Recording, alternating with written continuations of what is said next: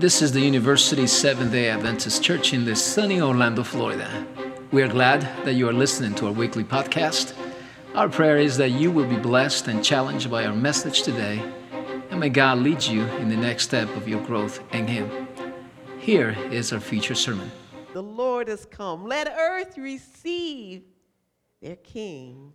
Hark the herald angels sing, glory to the newborn King. What a wonderful season. It's a season with lights and songs and concerts, and it's a wonderful time. But it's also a hard time for many, many families. And so today I want to talk to you about Christmas disappointments and world peace. I thought it was a funny title. But let me read the scripture again to you, found in Luke chapter 2, verses 10 through 14. Then the angel said to them, "Do not be afraid, for behold, I bring you good tidings of great joy, which shall be to all people. For there is born to you this day in the city of David a Savior, who is Christ the Lord. And this will be the sign to you. You will find a babe wrapped in swaddling clothes, lying in a manger." And suddenly there was with the angel a multitude of the heavenly hosts, praising God and saying, "Glory to God in the highest, and on earth peace, goodwill toward men." Let's pray. Oh, glory to your name, oh God. What a gift, what a delight, what a healing, what an anointing, what a blessing to us, what favor you've shown to us.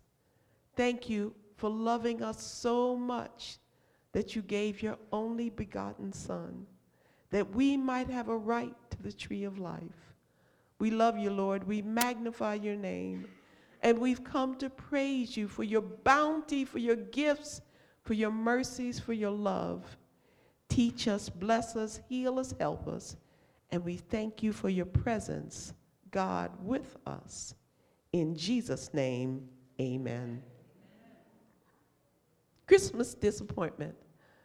Christmas is a real hard time for many folks. On December 21st, I called a friend because it's the anniversary, the first anniversary of his wife's death, who was my dear friend, and he answered the phone with sobs.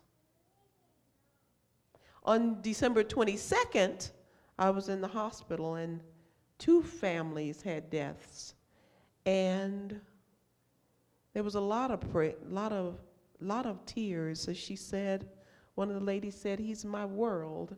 How will I make it?" Then on Christmas Eve, we went caroling. Some of us went caroling. Everybody went caroling, raise a hand. Amen, there's some carolers back there. We went caroling in the neighborhood, and one of the neighbors had asked us to come because he wanted us to sing, the carolers to sing a song that he and his wife had played at their wedding about 40-some years ago. And he said to us, "I want you to sing this song because I'm dying of stage 4 cancer.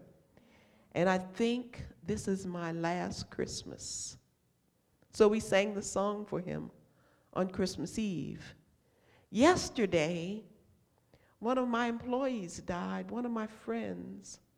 And I was there with her dad, whose wife, her mother, had died last year with the same cancer, metastatic all over the place.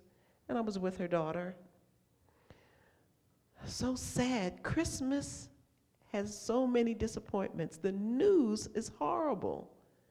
Babies being killed, babies being wrapped in newspaper, shootings and stabbings and car accidents and Christmas disappointments.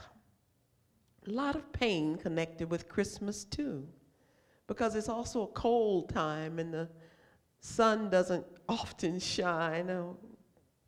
It shuts down early during this season. And so it's a sad time, seasonal affective disorder, a lot of sorrow. But you know, when I think of the Christmas story, I think the whole Christmas story, they had to deal with disappointment.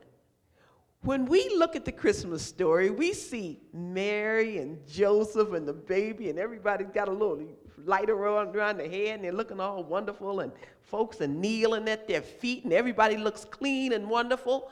But I really think the Christmas story is a story of disappointment. Let me tell you, go with me in the story. Joseph, remember Joseph? Joseph, the husband of Mary, remember he's an older man, and Mary was to be his wife, and he picked this beautiful young woman because she was a virtuous young woman, and he loved her, and he was going to marry her. And she gets some news, and she goes off to visit with her cousin Elizabeth for 3 months, and when she comes back, she's pregnant. Do you think that could have been disappointing? I think that would have been disappointing for this man.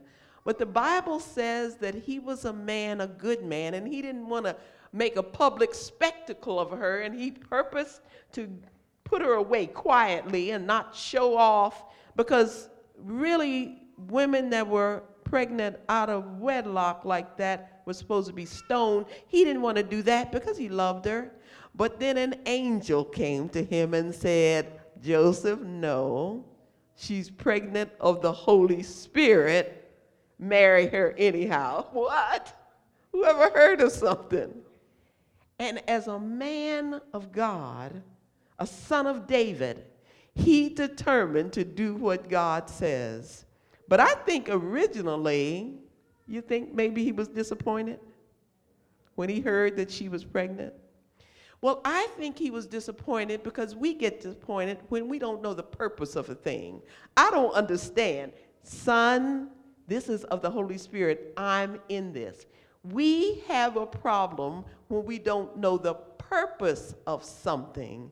When God tells us, no, yes, I'm going to let you fail this class. I remember my kids, one of my sons came home and he had failed the class. He was so disappointed till he found out that everybody in the class failed the class. Failed that test. Everybody failed it. And so if he had gotten a good grade, it would affect the curve. And so the teacher had to adjust it down so some folks and everybody got to. But if he had passed, then it would have ruined it for everybody. It helps us when we know the purpose, but God doesn't always tell us the purpose. And so disappointments come because they don't meet my expectation. I expected to do well. I expected when I turned the key to that car, it was going to go instead of going. And I'm disappointed. I'm disappointed when I didn't get the raise. But then you find out, with the 9/11 thing, all those folks were disappointed that they couldn't get their cars started or their child made them late. And then they found out later when the building fell down. Oh, we understand. Let me read you a story I found in the guidepost some years ago that really touched me. It's a story about a little boy. His name is Cubby. He was adopted. This couple had adopted 3 boys. They had 2 of their own, and they adopted little Cubby. Cubby died when he was 11 years old. But Cubby was born with hemophilia. His blood didn't clot.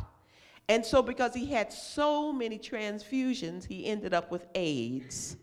Didn't bother Cubby at all. Cubby knew his purpose. And listen to what it says. Cubby says, I want everybody to know that it's okay to be friends with people who have AIDS. I want people who are sick to know that a good life doesn't need to be a long life, and that they can live the life God gave them, not the life they wish God gave them. He was 9 when he said this. He was 9. He knew his purpose. During the next 2 years, what happened was Cubby asked his big brother to write his story about hemophilia and adoption and AIDS, and the story was accepted for the writers, Guidepost Young Writers contest, and so his story ended up in the Guidepost. And then Cubby got on the news, the articles. He was famous in New Jersey. He was famous. Everybody knew him all about, and he was teaching people about his purpose. During the next 2 years, despite deteriorating health, Cubby persisted in his mission.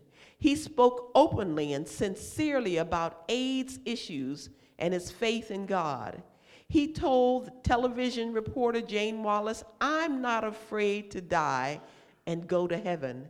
It's the being sick part I don't like.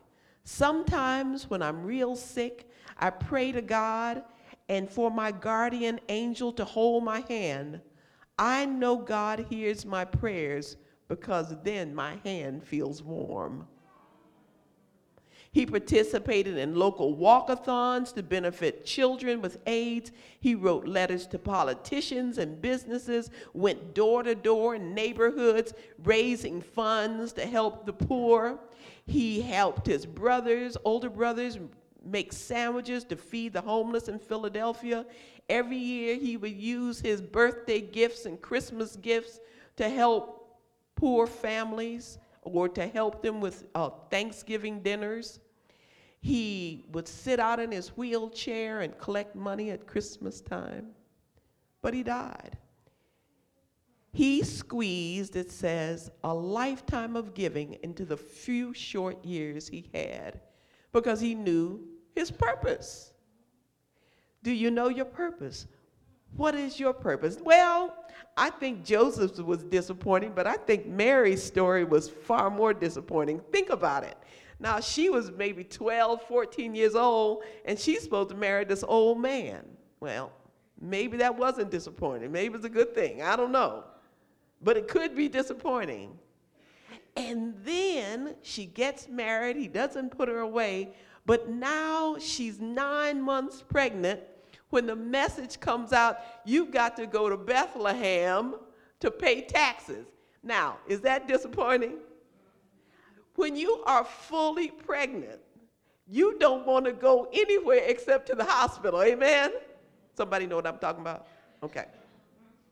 So the message comes, and they always sit her real cute, sitting on that donkey. Can you imagine being full-blown pregnant, riding on a donkey, 7, 8, 10, 12 miles, or on a cart, or walking?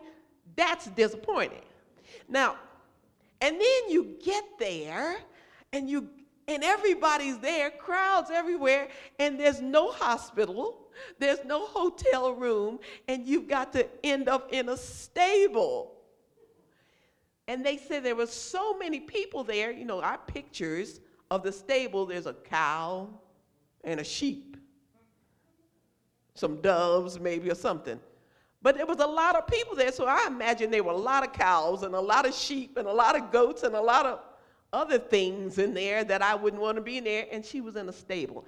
Do you think that might have been disappointing? I doubt if she brought her birthing gown. But you know, every picture of Mary, isn't she looking pretty? Hair looking good, clothes ironed. She just gave birth in a manger, and it does not in a stable, and it doesn't say midwives came. It didn't say a doctor showed up. I don't know that there was a wash basin there for her to get all washed, because here come a whole bunch of shepherds to look. See, y'all don't understand. Y'all see, you all are too young. You don't understand. This is a young group. When you have a baby, you don't want a crowd coming to see you. Amen? Somebody know what I'm talking about?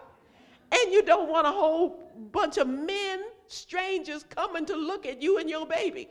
You don't feel that cute. But every picture, she's with her little light over her head. I think she must have been really disappointed. I would have been disappointed. And this is why I would have been disappointed, because this is why we get disappointed. In Luke chapter 1, it says in verse 28, and having come in, the angel said to her, rejoice, highly favored one, the Lord is with you. Blessed are you among women. See, I'm favored. See, we have a problem with definitions. That's why we get disappointed. When I say, you are my favorite son, that means you get an extra helping of food, right? That means that when you are in trouble, I don't knock you down. Favor means I will bless you. I call on you first. And he said, you are favored. And then she thought maybe she was going to go to a suite. Or at least a hotel room, not a stable. See, our definition of favor means good things are coming. I'm going to win the lottery. I've been praying. I've been giving my tithes. Favor. Open the windows of heaven. Pour out a blessing. I know I'm going to win. See, that's my definition. God's definition is different from ours. Isaiah 55 verse 9 says that as heaven is higher than the earth, so is his thoughts higher than our thoughts, and his ways higher than our ways. God thinks about things differently than we do. Amen? When he calls us something, for instance, I read that the word amateur means somebody who's not as good as most folk, right? I mean, they're just novices. Not true. The word amateur comes from the root word of amore, love. The word amateur comes from the root of you are someone who loves what you do. You're not a professional. You do it for pay. I play basketball because I just like playing basketball. I play basketball because I make $1 million playing basketball. Amateur means I do it for the love of it, because it delights me. I'm not a professional musician. I'm an amateur. I do it because I love him and I love making music. But see, our definitions are different. God's definition and our definition, and we have problems with the fact that we don't agree with what he says. What is your definition of being a Christian? What's your definition? That I will be the head and not the tail. Amen. That means because I'm going to be the boss person because I'm the Christian. No, think about it. For God so loved the world. Look at his definition of love. That he gave. He came to be servant and not served. What? I don't like that word. When you look at God's definition of love, it meant death on a cross. What? Oh no, I don't like that. Love means he's so cute, I just love on you and you hug you. No, love means go to work. Do it. What are your definitions? Why do you come? Who are you? What is your definition of church and of worship? See, God's whole character, that's what we studied last week in Sabbath school lesson, is that we're looking at God's character. He has one purpose. His only purpose is reconciliation and redemption. Everything that you go through, walk through, that he lets you be involved with, he has one purpose at all times, is that I want you back with me. Reconciliation and redemption. So as I walk through trials and valleys, I learn to count them joy, because he will use those things to bless me, to help me, to grow me, so that I can be more like him. I forgot to turn this on. Let me put this on. I want to read you something about disappointment. God trains by bringing them God trains by bringing them to disappointment and apparent failure. This is Gospel Workers 2:69. It is his purpose that they shall learn to master difficulties. He inspires them with a determination to prove every apparent failure a success. Often men pray and weep because of the perplexities and obstacles that confront them. But if they will hold the beginning of their confidence steadfast unto the end, God will make their way clear. Success will come as they struggle against apparently insurmountable difficulties, and with success will come the greatest joy. That's what we talked about in Sabbath school. We talked about confidence, that we're growing up to when stuff happens, we do like this. Ooh, I can't wait to see how God will get me through this Red Sea, instead of, I can't get across the Red Sea, don't have a boat. He brought me to the Red Sea. Oh, I wonder if we're going to fly. Man, it'd be cool if we walk under the water. Wonder what'll happen. How's he going to get us through? Maybe he's going to stop all the Egyptians, make us give him the chariots, and we'll just ride on over. What? When we come to obstacles, we're growing to a place where we'll say, I don't know how you're going to get me through, but Lord, I'm standing here. I trust that you're going to work it all together for my good. He said it. He came up with the promises, not us. And then finally, I think the angels were also disappointed. I think they had their issues with disappointment. Let me read to you from a book, one from Mrs. White's book, and it's called The Eternal Past. The angels could not rejoice as Christ opened before them the plan of redemption. Did you hear that? They couldn't rejoice. They were disappointed. In grief and wonder, they listened as he told them how he must come in contact with the degradation of earth to endure sorrow, shame, and death. He would humble himself as a man and become acquainted with the sorrows and temptations which man would have to endure in order that he might be able to succor them that should be tempted. When his mission as teacher should be ended, he must be subjected to every insult and torture that Satan could inspire. He must die the cruelest of deaths as a guilty sinner. He must endure anguish of soul, the hiding of his Father's face, while the sins of the whole world should be upon them. I read that when we fell, the angels stopped praising. They were so disappointed, they could not even sing praises anymore. The angels offered to become a sacrifice for man, but only Jesus, who created man, had power to redeem him. Christ was to be made a little lower than the angels for the suffering of death. As he should take human nature upon him, his strength would not be equal to the angels. And they were to strengthen him under his sufferings. They were also to guard the subjects of grace from the power of evil angels. That's us. They're going to guard us. They are in this plan with God, with us. When the angels should witness the agony and humiliation of their Lord, they would wish to deliver him from his murderers, but they were not to intervene. It was a part of the plan that Christ should suffer the scorn and abuse of wicked men. Christ assured the angels that by his death he would ransom many and recover the kingdom which man had lost by transgression. The redeemed were to inherit with him. Sin and sinners would be blotted out, never more to disturb the peace of heaven or earth. Then, when he told them that, an inexpressible joy filled heaven.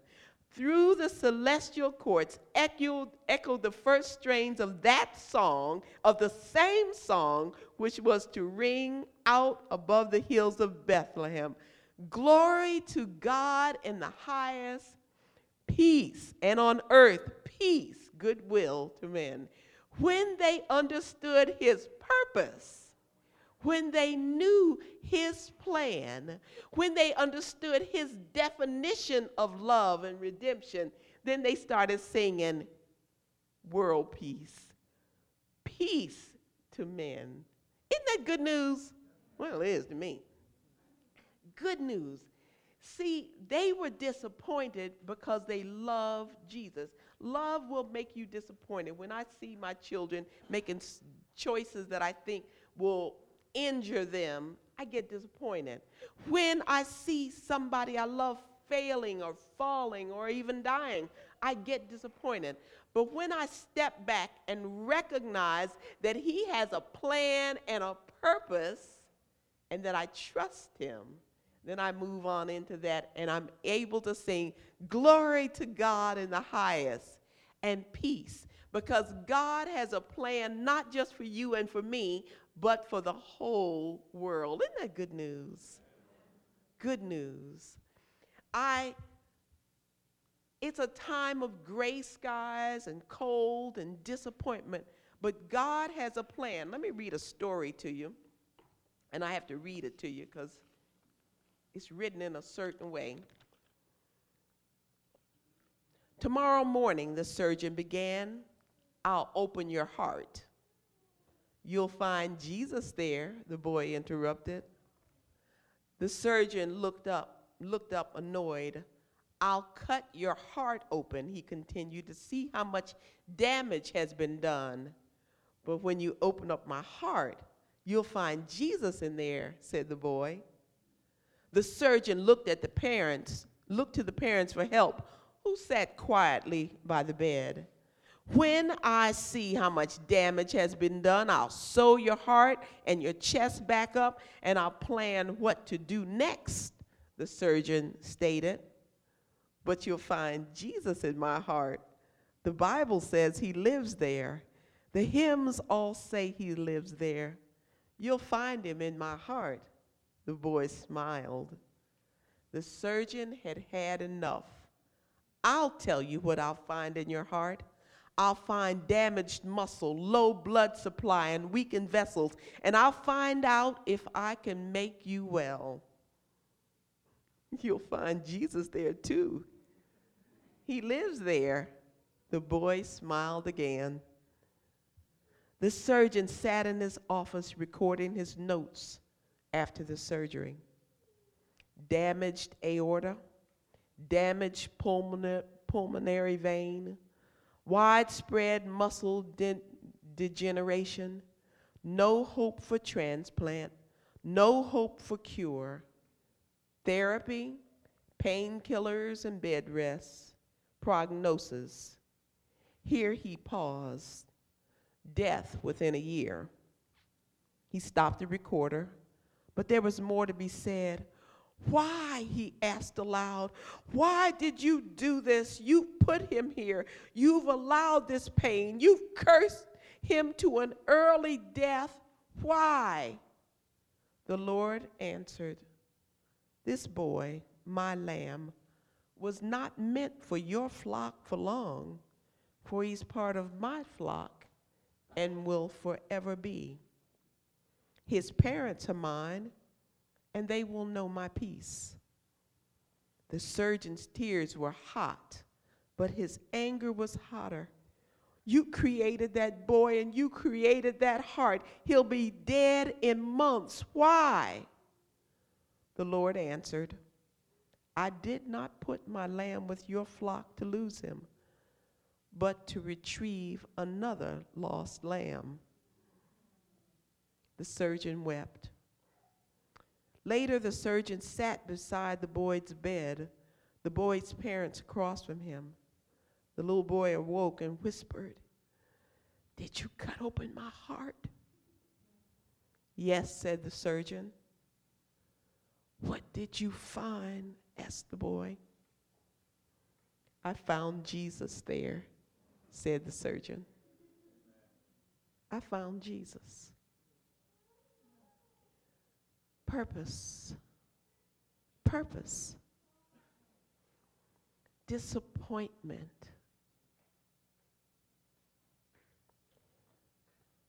When you know your purpose, when you know that he has a plan, you will have disappointments, but we're growing up to be able to count them all,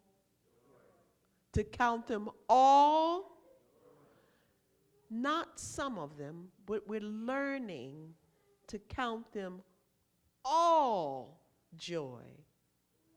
See, I love to see how God delivers, and I see him deliver. Oh, sometimes I want when I pray for folks that they will wake right up. But one day, one of them did.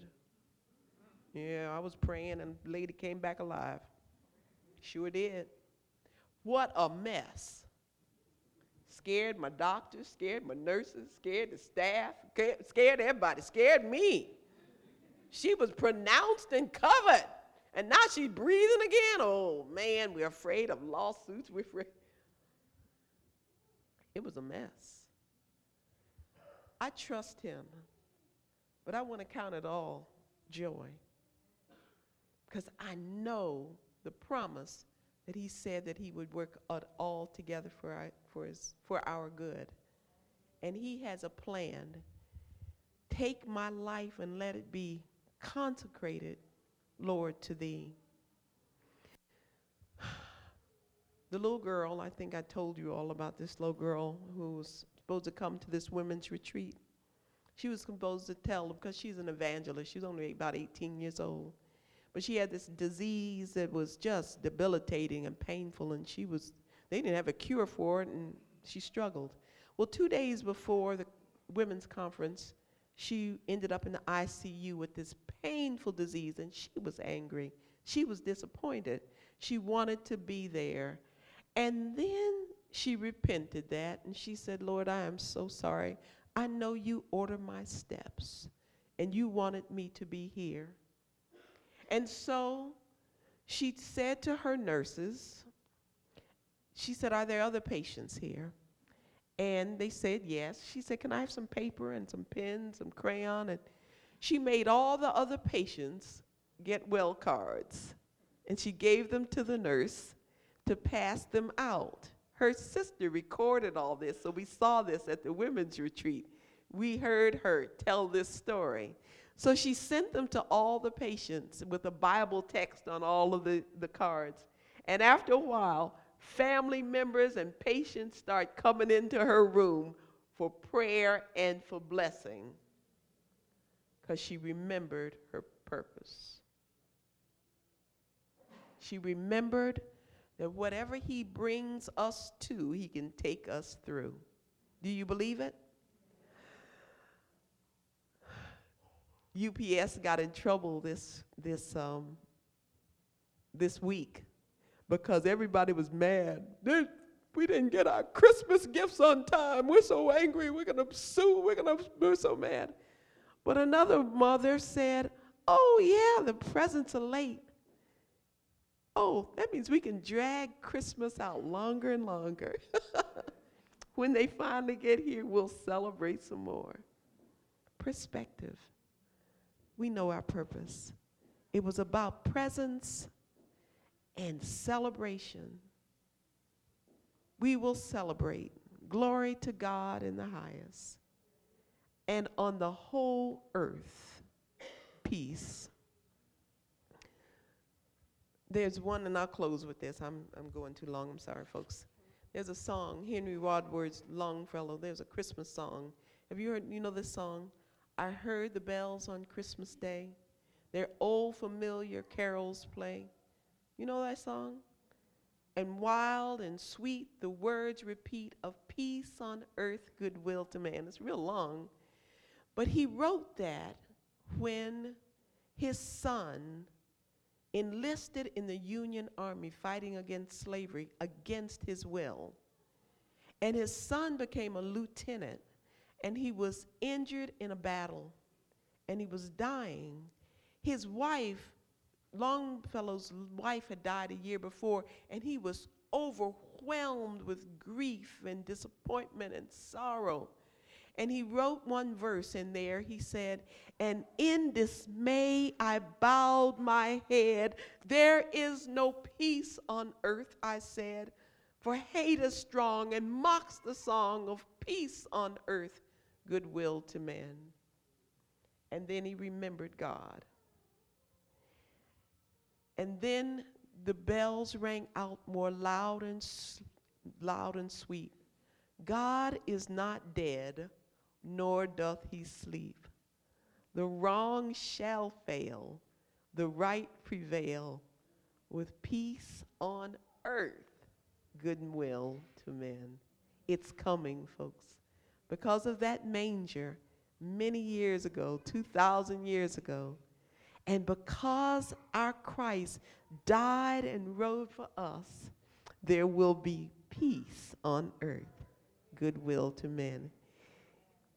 If you believe that, stand with me as we do our closing prayer.